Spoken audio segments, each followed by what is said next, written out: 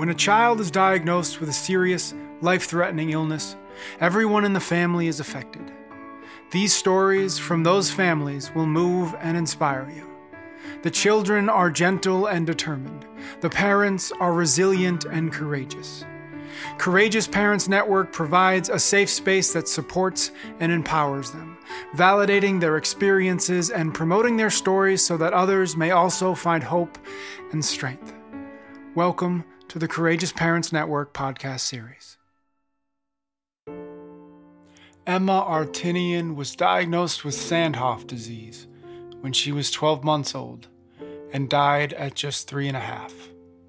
Here, her mother Becca sits down with her own mother Christine to talk about what it was like to love and care for and lose Emma together.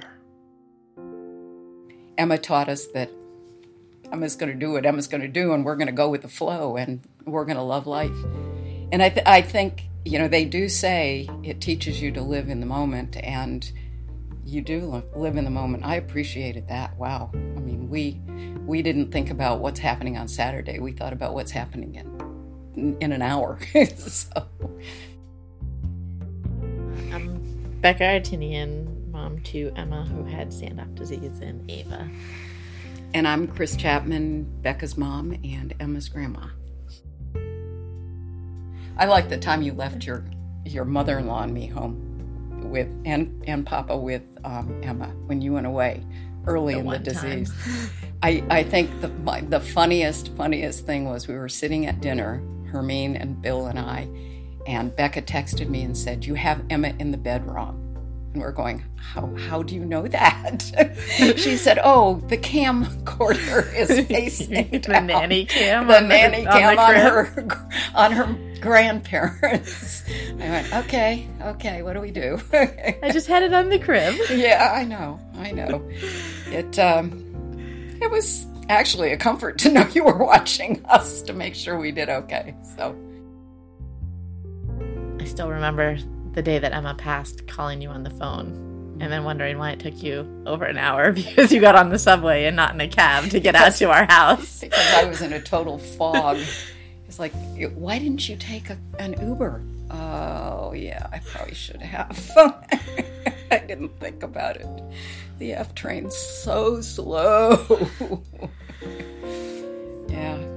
But I think that actually was a wonderful weekend because I had flown in from Dubai, I think, and I was there on Saturday. The whole day before. I mean, it wasn't planned, it just happened, and I was there, and I was holding Emma, and we were all together, and I went home that night, and then Sunday morning, Becca called me, and her father and Gary's parents were scheduled to come in that day, so we were all together that day. I mean, Emma waited for us. She knew when we were all going to be together. She did. And we needed each other, and it was a good thing. I think, the before diagnosis with Emma, I think about how sort of casually blasé we just sort of put her in our life. We fit her in when we came to see her, but it wasn't like the priority until we realized we weren't going to have lots of years with her. And then she made us realize we're not going to have lots of years with anybody. Start getting ready to enjoy people. So I think it made me more proud of you than I would have ever thought I could be.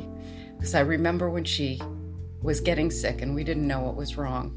I visited you in New York, and she had gone to bed, and I was crying, and you said, "I think you need some Emma hugs," and you brought her out to me, and it was so sweet and so special. And you did that all the time with me. You worried about me. When you told me about her, you had your sister call me to make sure I was okay, which I wasn't, but you were the best mom and are the best mom I've ever seen. You remind me of your grandma a little bit too, which is a good thing. The music you heard in this episode was by Blue Dot Sessions. Please visit CourageousParentsNetwork.org for more stories of courage, wisdom, and compassion.